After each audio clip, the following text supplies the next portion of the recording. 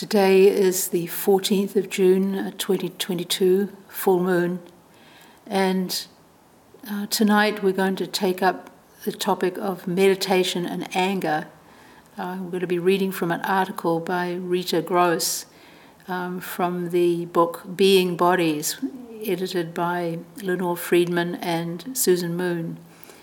We're going to take up this article as a kind of case study.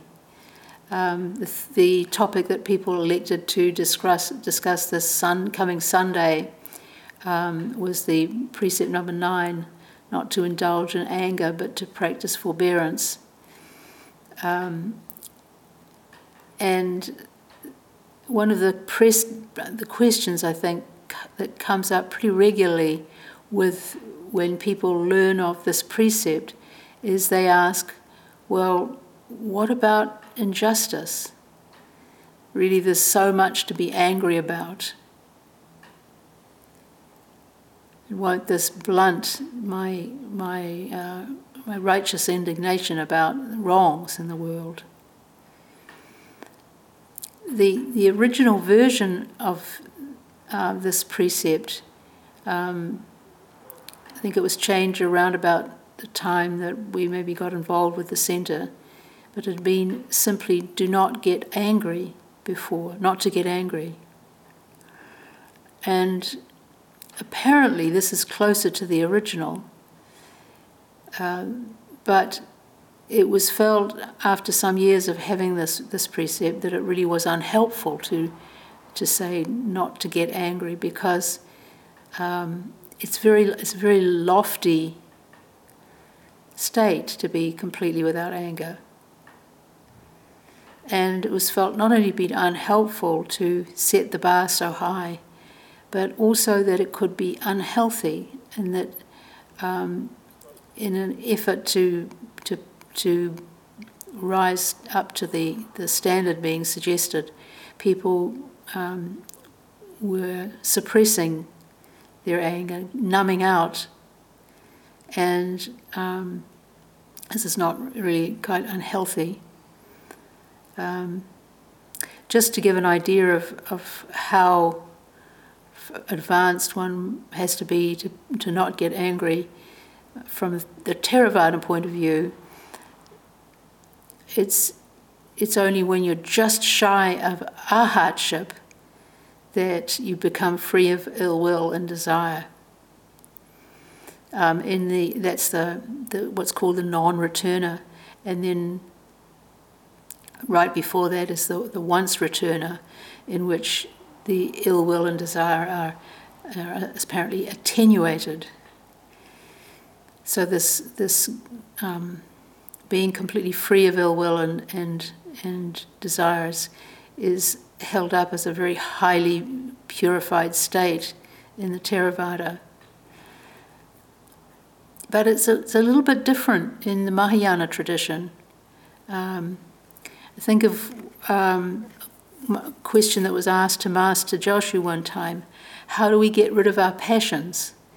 And he replied, why should we get rid of them?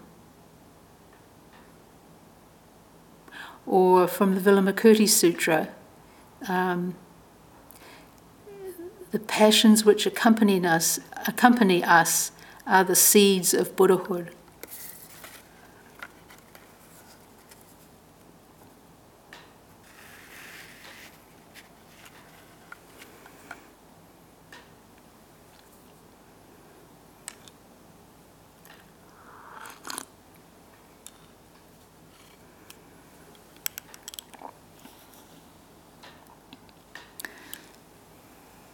So we'll turn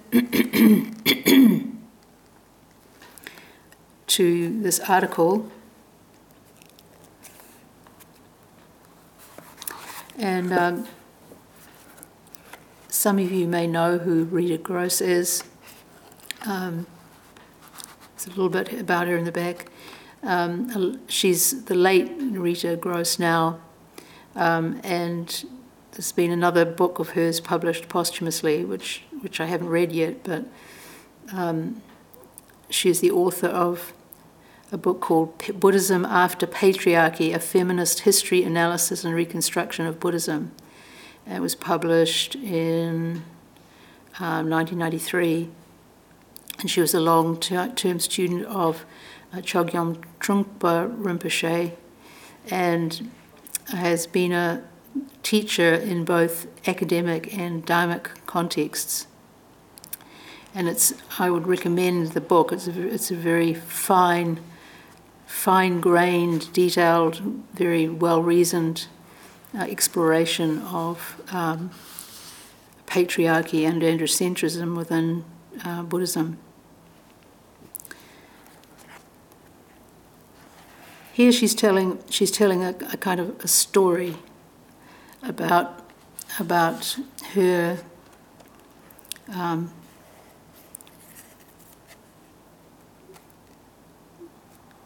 taking up meditation and how it affected her in her as an activist, really.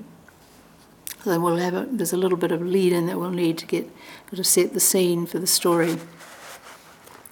She writes, human birth is precious in Buddhism because the human body is the basis for the practices that facilitate realization.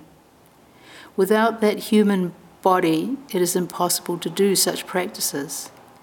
In Vajrayana traditions, we are encouraged to contemplate this premise: precious human body, free and well-favored, difficult to obtain, easy to lose. Now I must do something useful.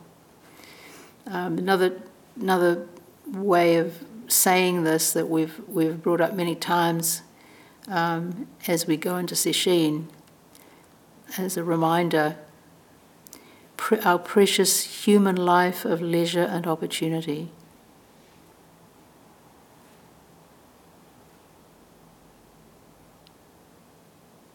Such contemplation on the worthiness of the body contrasts significantly with the devaluation and fear of the body found in so many religious systems, including those which most of us grew up in. Such body affirmation is part of the refreshing emphasis on the basic goodness of human beings in the world that is so central to Vajrayana Buddhism. Basic goodness is another way of talking about our Buddha nature.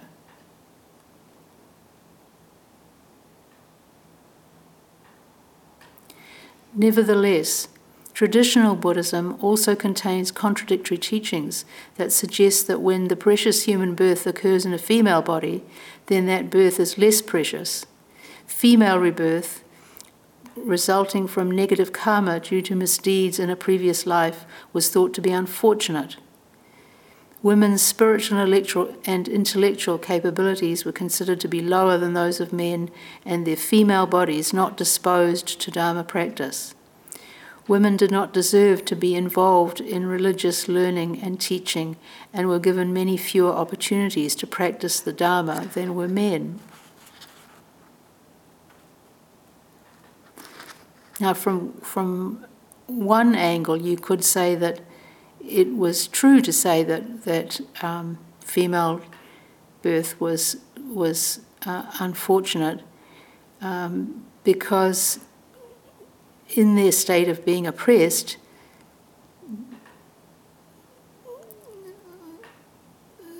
by the conditions of the patriarchy, so to speak, it was more of a struggle. There was more suffering in it. But, of course, this wasn't because of anything intrinsic about females. It was because of the circumstances that they found themselves in. But for many centuries, the correction to this problem of being born female was to be given practices that were perhaps inferior to the ones given to men, and specifically prayers that, for instance, Tibetan nuns were given a prayer to say every day, which basically asked for them to be reborn as male so they could become monks. And we can imagine what the kind of message that sends to young and impressionable minds.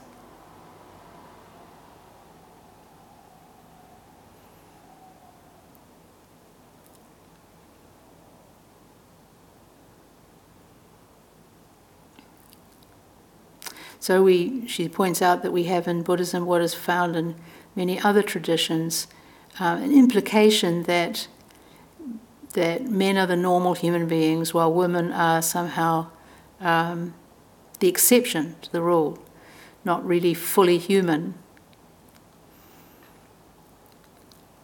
She writes, "This stark assessment of the effects of having a female body on precious human birth elicits two observations. First, it is based on circular reasoning.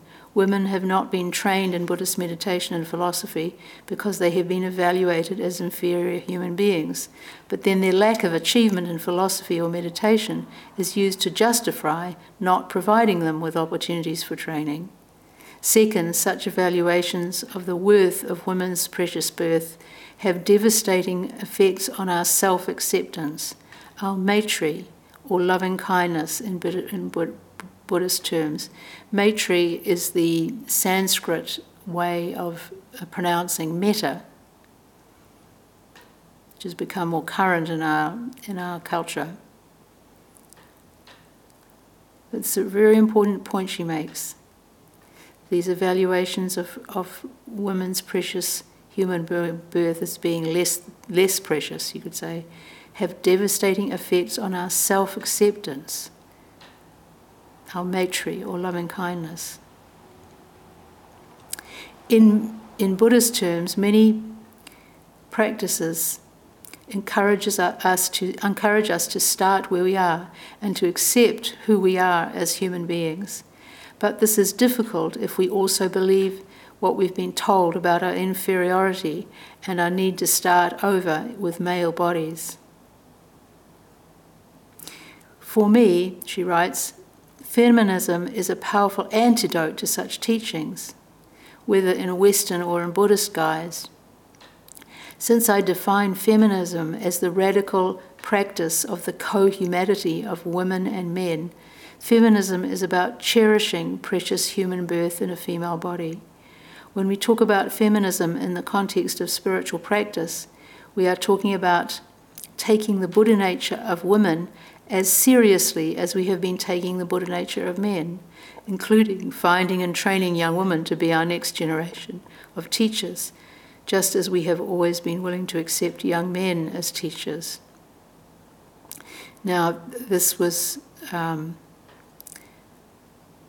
book was published, I think, around 1997, so it reflects a time when less of this was done.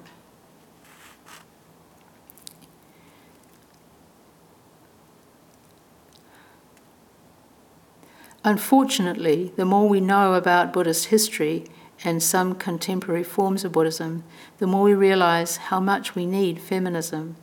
Many people do not realize how much negativity toward women is in the Buddhist heritage.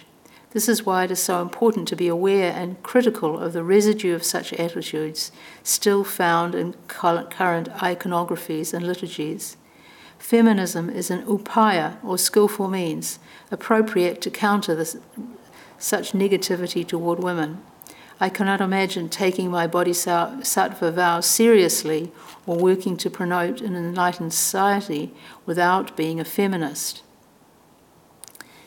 Now then she goes on to talk a little bit about her childhood growing up in the 1950s and how she hated being female, because it seemed like all the things that she wanted to do with her life were things that girls were not allowed to do. She writes, "I wanted to explore the world, to read, to think, to discover reality.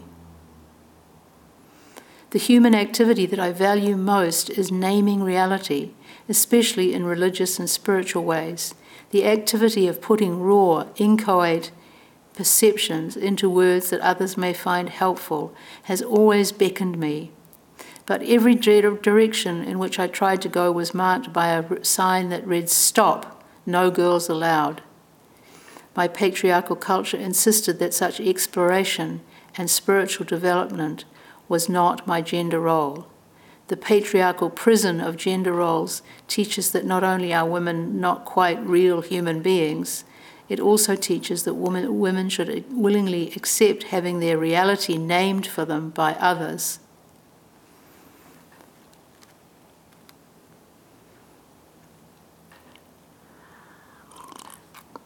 What do you do with a situation like that? As a child, you don't understand that the system is with it, that the problem is with the system, not with you, a girl who wants to think about reality. So you accept it as a fact that there's something wrong with you. Either my desire to think about reality was wrong or my female body was wrong. My desire to explore the world was too persistent for me to give that up. So for years as a child, I hated my female body because it was the impediment to being the human being I wanted to become. But then she relates an experience she had in her parents' dairy. Now here we dairy in the traditional sense of a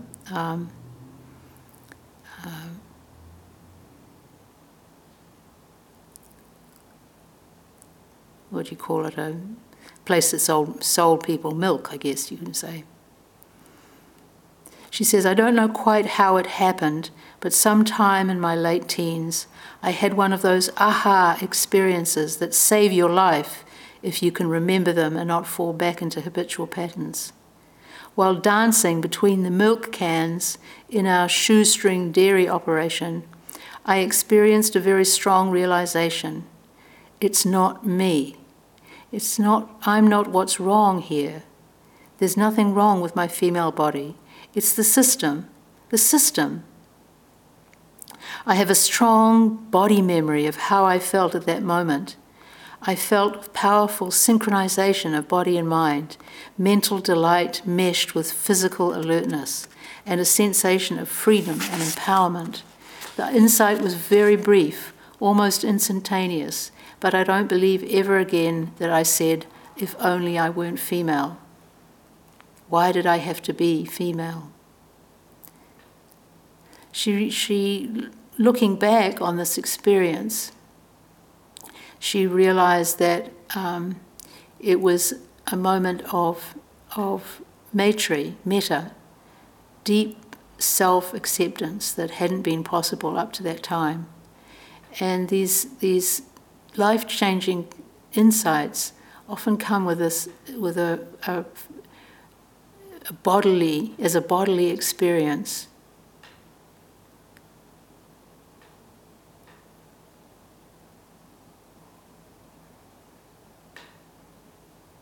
She said years later, when I encountered Buddhist beliefs that my female body needed to be traded in for a male one before I could truly practice, the memory of this experience kept me from taking that doctrine seriously. I knew that this female body could learn. I could name reality and create culture. I could become a teacher. I knew I did not have to wait around until I had a male body. So this became for her a deep conviction. And we can point out here too that these insights that we have are not something we can will. They come to us and are more powerful because of that. That insight was followed by years of what I would now characterize as complaint and aggression, which, though painful in its own way, was a lot healthier than the previous self-rejection.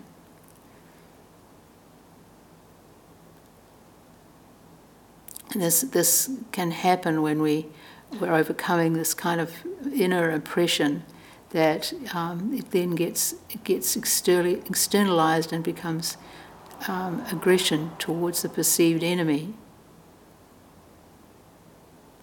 Working out or working through that previous self-rejection.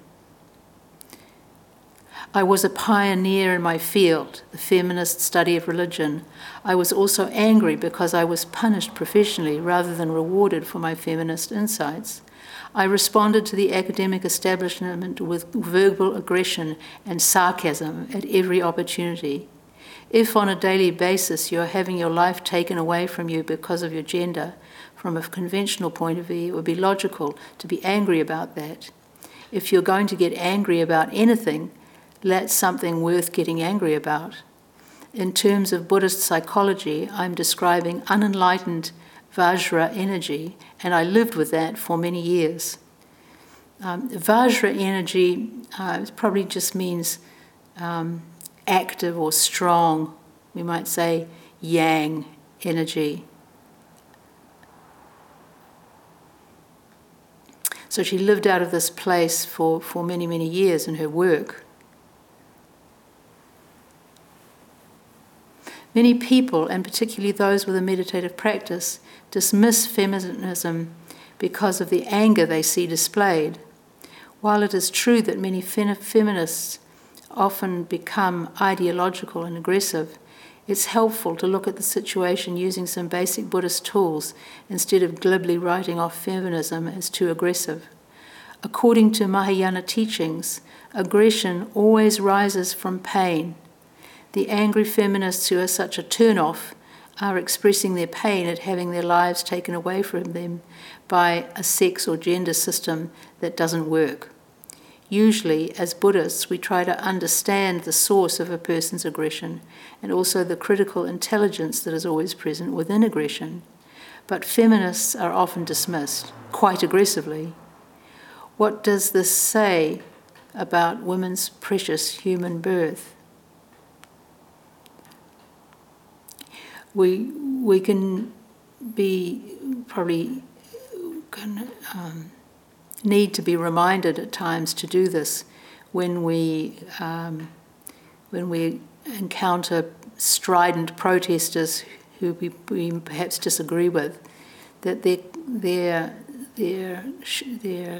aggression, their energy is coming from some basic kind of pain that needs to be recognized. And that there's there'll be this kernel of truth there, if we can uncover it.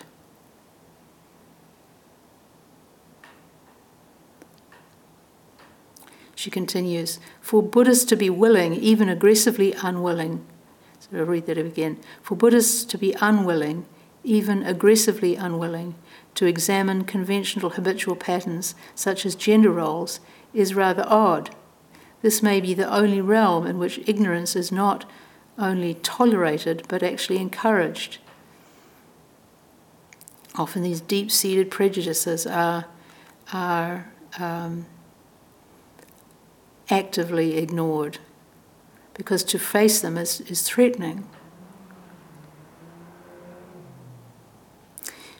She says that this ignorance is found at all levels within Buddhist groups. From, she says, the language of our liturgies all the way up to Buddhist leadership. And she gives the example of her own Sangha, which back in 1997 at least was still doing all the chanting with generic masculine language in it and with very, very few images of feminine deities, even though they exist within the tradition. My teacher, Roshi Bodhin, was present in Dharamsala at a meeting with the Dalai Lama I think it was in the early or mid-90s.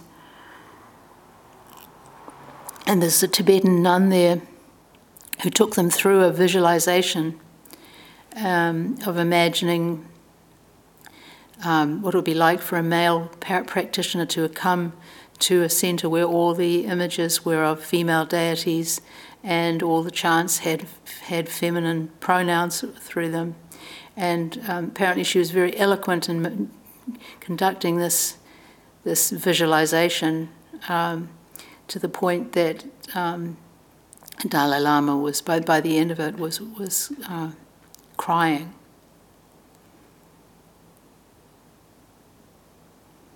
She continues, I was already well schooled in feminism and the academic study of Buddhism when I began meditation practice.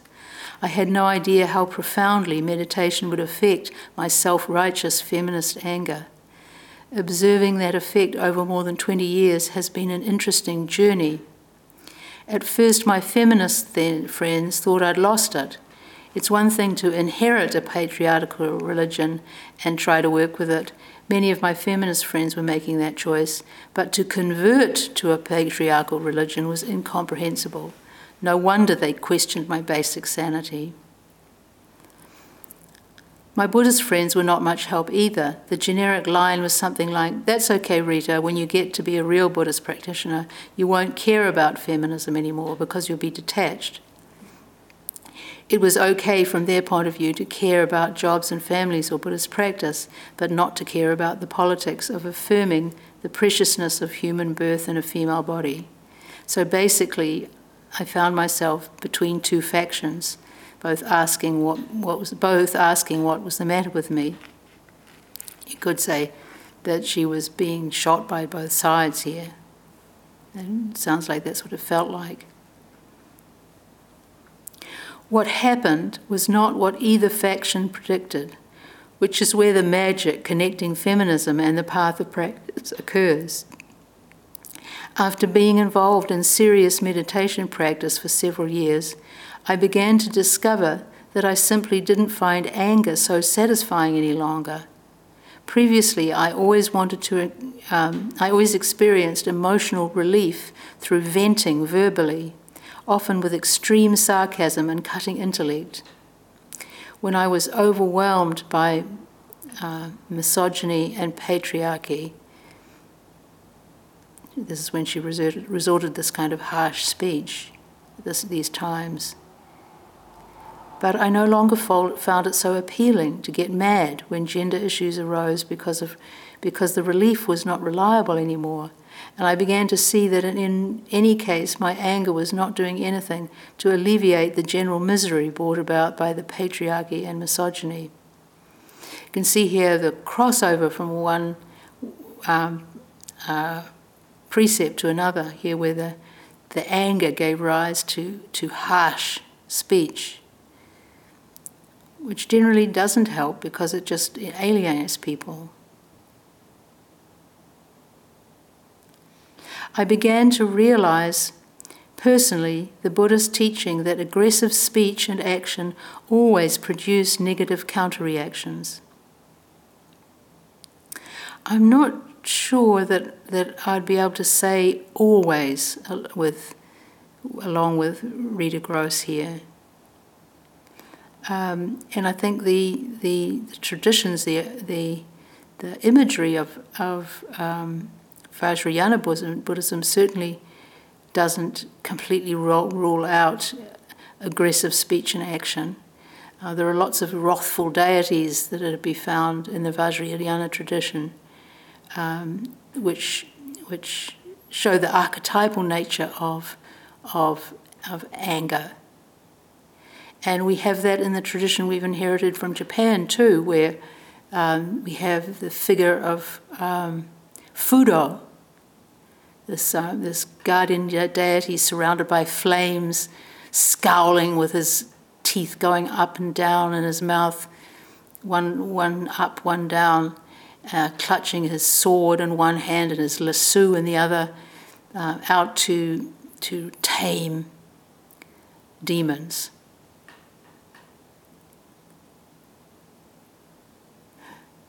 Just to come down to a kind of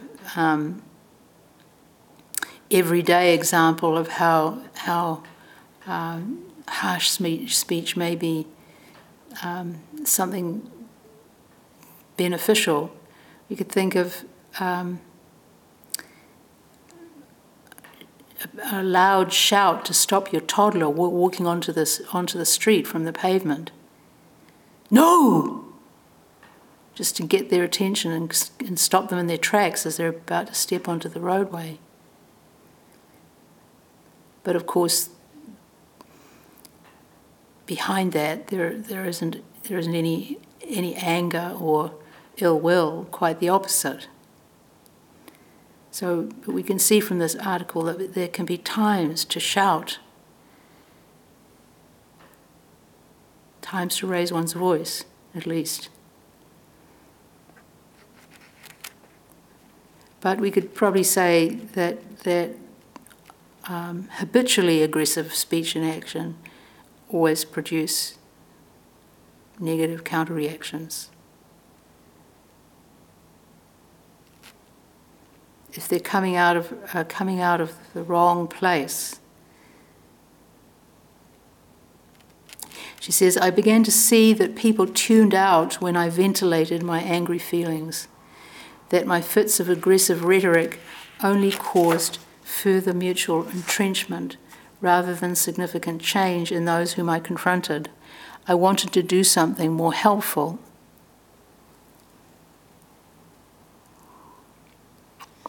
These changes were very scary at first because I feared that I was ceasing to care about concerns that had been central to my life for years. Maybe my Buddhist friends were correct and practitioners are not involved in causes. But something else was also happening. With practice, the anger that had been so much a part of my feminism had started to transmute.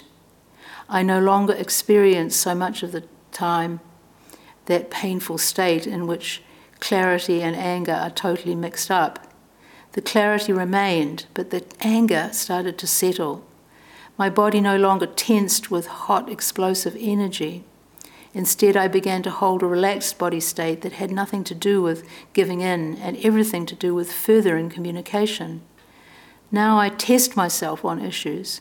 I find that if I explode into emotionalism, felt in the body as cloudy rage, I know I must work further with the issue by myself before I am fit for public communication about that issue.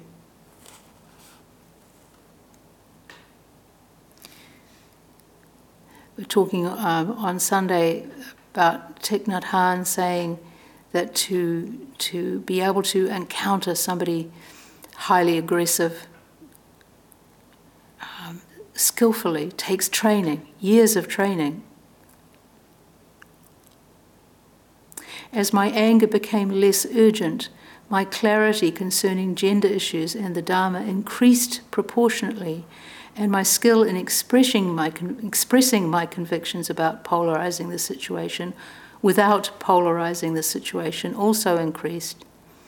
I was actually becoming a much more effective spokesperson for feminism. I was not ceasing to care about it, as my Buddhist friends had been encouraging me to do, but ceasing to nurse my anger. I did not stop saying the same things I always had, but when I expressed myself less aggressively, people could hear what I was saying. I discovered a middle path between aggressive expression and passive acquiescence. And at times I have been able to bring about major changes in a meditation program because I simply maintain my position without aggression. And I think her book is evidence of this clarity. It's written with great lucidity and clear argument and detail. But the key here is, I think, what she says, she stopped nursing her anger. Because actually, anger is not our enemy. In Mahayana Buddhism, it's hatred that is our adversary, our primary adversary. And of course, hatred comes out of anger, nursed, nourished, held on to, developed, fortified, entrenched.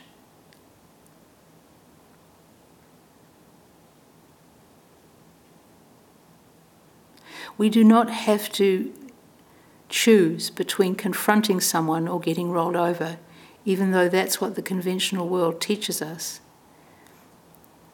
Thereby, some measure of victory over warfare may be achieved, because one cannot be so easily dismissed when one does not respond aggressively to provocation.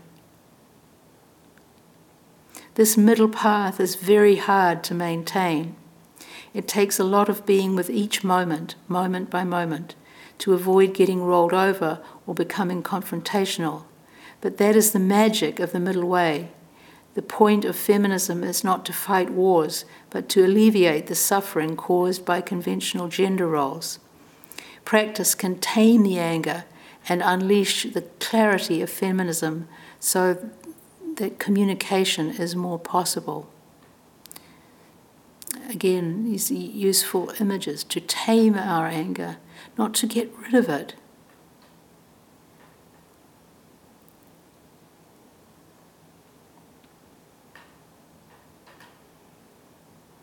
It's a little bit like the ox herding pictures, where the seeker is leading the ox by the rope around his neck, but then later on, at another level, the seeker actually rides the ox.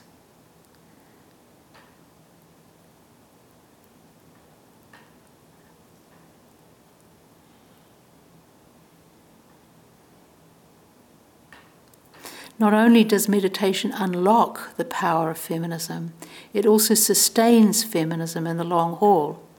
I don't see in any way that more than 30 years after I began to advocate feminism, I could still be talking about it if I had not begun to practice.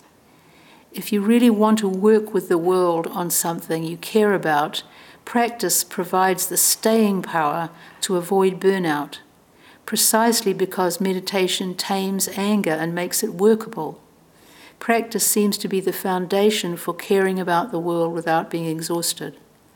It is the foundation of a movement that people are beginning to call engaged Buddhism. A Buddhist feminism and Buddhist feminism will be a part of that movement. A foundation for caring about the world without becoming exhausted.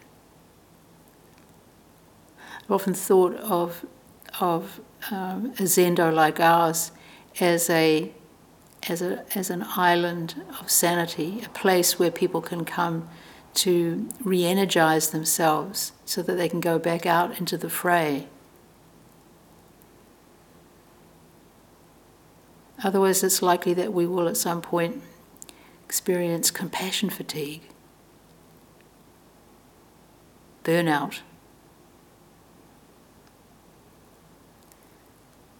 I could say we come to the Zendo to cool down a bit so that we don't burn out.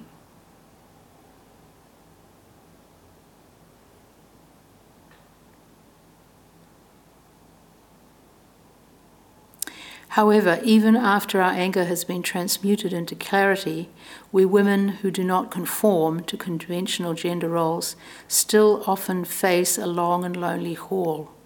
We are frequently punished by being denied love and companionship. Quite commonly, we are told that more conventional women are more desirable companions.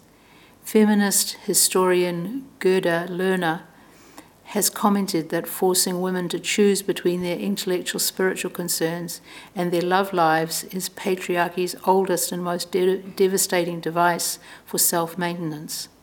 But few women want to live without companionship, just as they will not give over their precious human birth to conventional gender roles.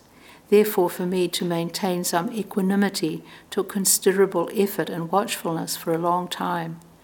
Only in the past few years has that effort transmuted into a steady, self-existing cheerfulness, which has been a shocking experience in its own right. The transformation from feeling that my life was so difficult that I didn't know if I could take it anymore to appreciating the richness of my life has been delightful.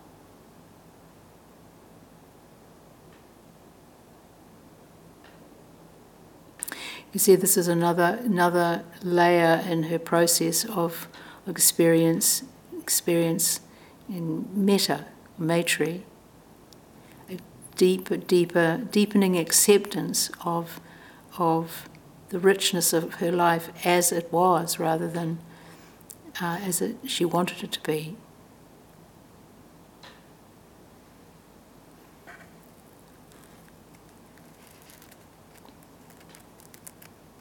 She says, I think you need more than formal practice for that to occur. You need community, and you need relationships with people who genuinely care about you. I found it much easier to flip struggle into cheerfulness when I was not only practicing but had an adequate container of relationship and community.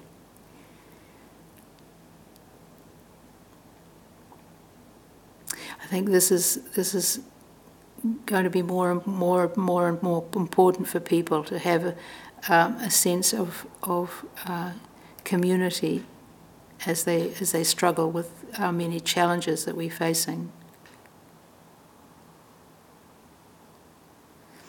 She says, we understand that not only is formal practice absolutely necessary, but so is the support of a nurturing community. This is something we will be talking about for a long time. You could say it's going to be the rise or the strengthening of the third of the three treasures, the treasure of Sangha. And she goes on to talk about how feminism can bring a real awareness of the value of community to Buddhism.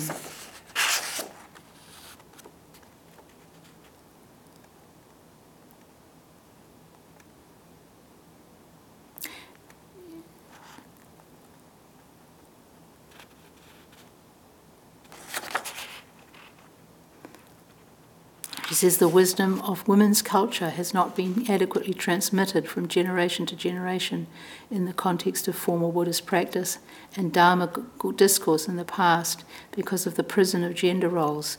Bringing the wisdom of women's culture into mainstream Dharma discourse is central to the magical interaction between feminism and the path of practice.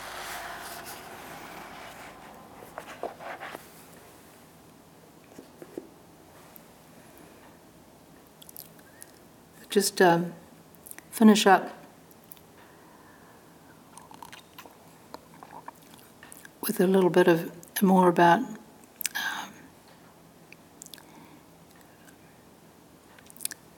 what we've been talking about. Really is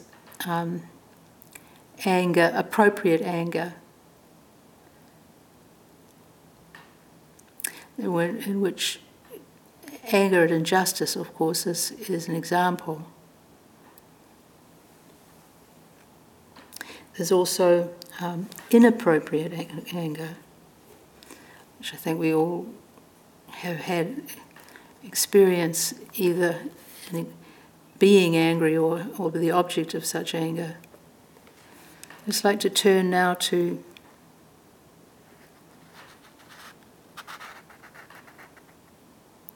another text, Being Upright, Zen Meditation and the Bodhisattva Precepts, by Reb Anderson. And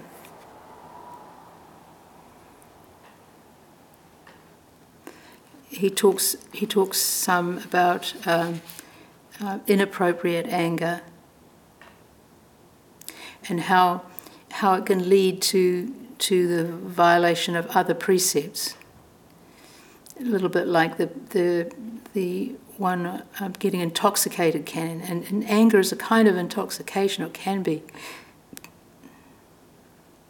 He says inappropriate anger is completely antithetical to the way of the Bodhisattva. It can be the source of violating all of the other precepts. When we are angry, we might even think of killing those who are most precious to us. When we are angry, we might think of stealing something that we don't really want just to hurt someone. We might lie, even when it brings no gain to us personally. When we are angry, we can become angry at goodness itself.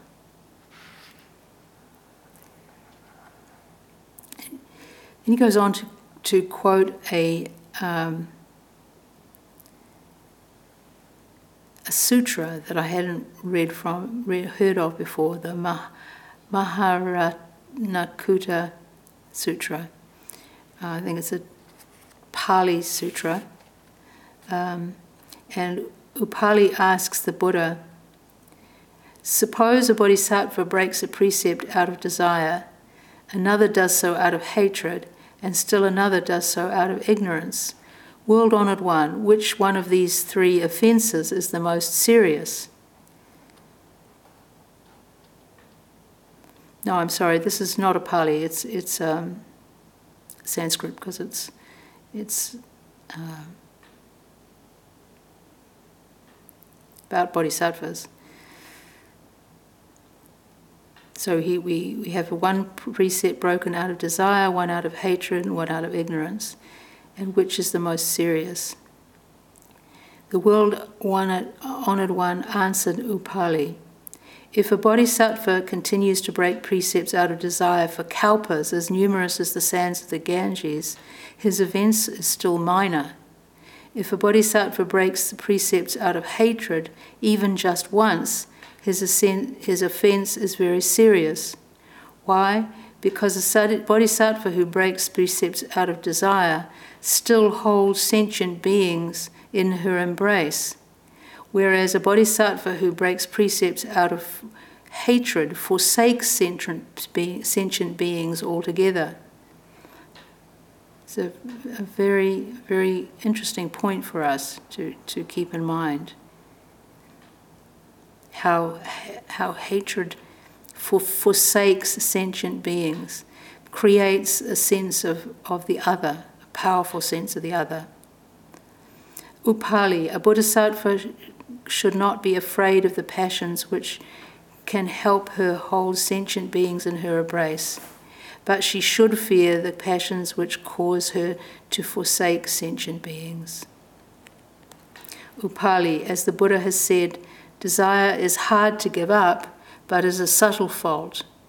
Hatred is easy to give up, but it is a serious fault. Ignorance is difficult to get up and is a very serious fault. And on this last one, the ignorance is both difficult to give up and a serious fault. Because, of course, if you're ignorant of what's going on, you've got no chance to make any change. That's why it's more serious.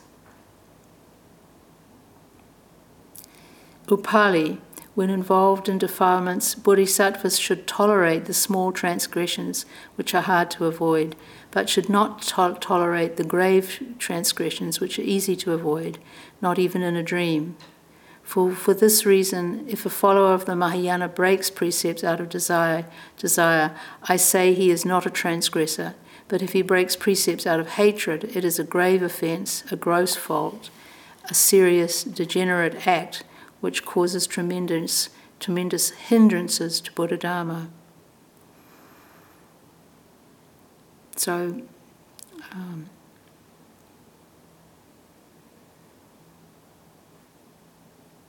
to keep in mind, and of course, with anger can start with something as minor as annoyance, but if we hold it to us, then it can develop. So to practice forbearance. This is the key in working with anger. And we'll continue further with this on Sunday after tea. There's so much rich material that we can work with, and if people are coming to the session on Sunday, please bring any thorny questions you have with you. So we'll stop here and recite the 4 vows.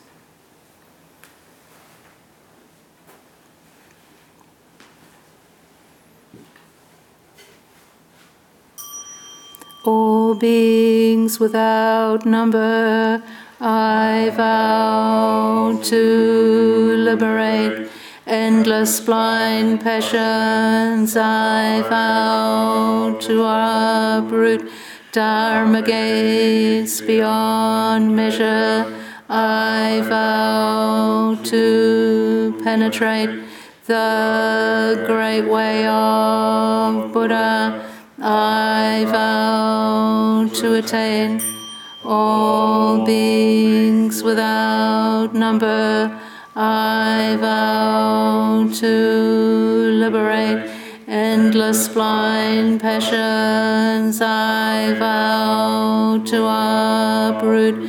Dharma gates beyond measure, I vow to penetrate the great way of Buddha. I vow to attain all beings without number. I vow to liberate endless blind passions. I vow to uproot Dharma gates beyond measure. I vow to penetrate the great way of Buddha. I vow to attain.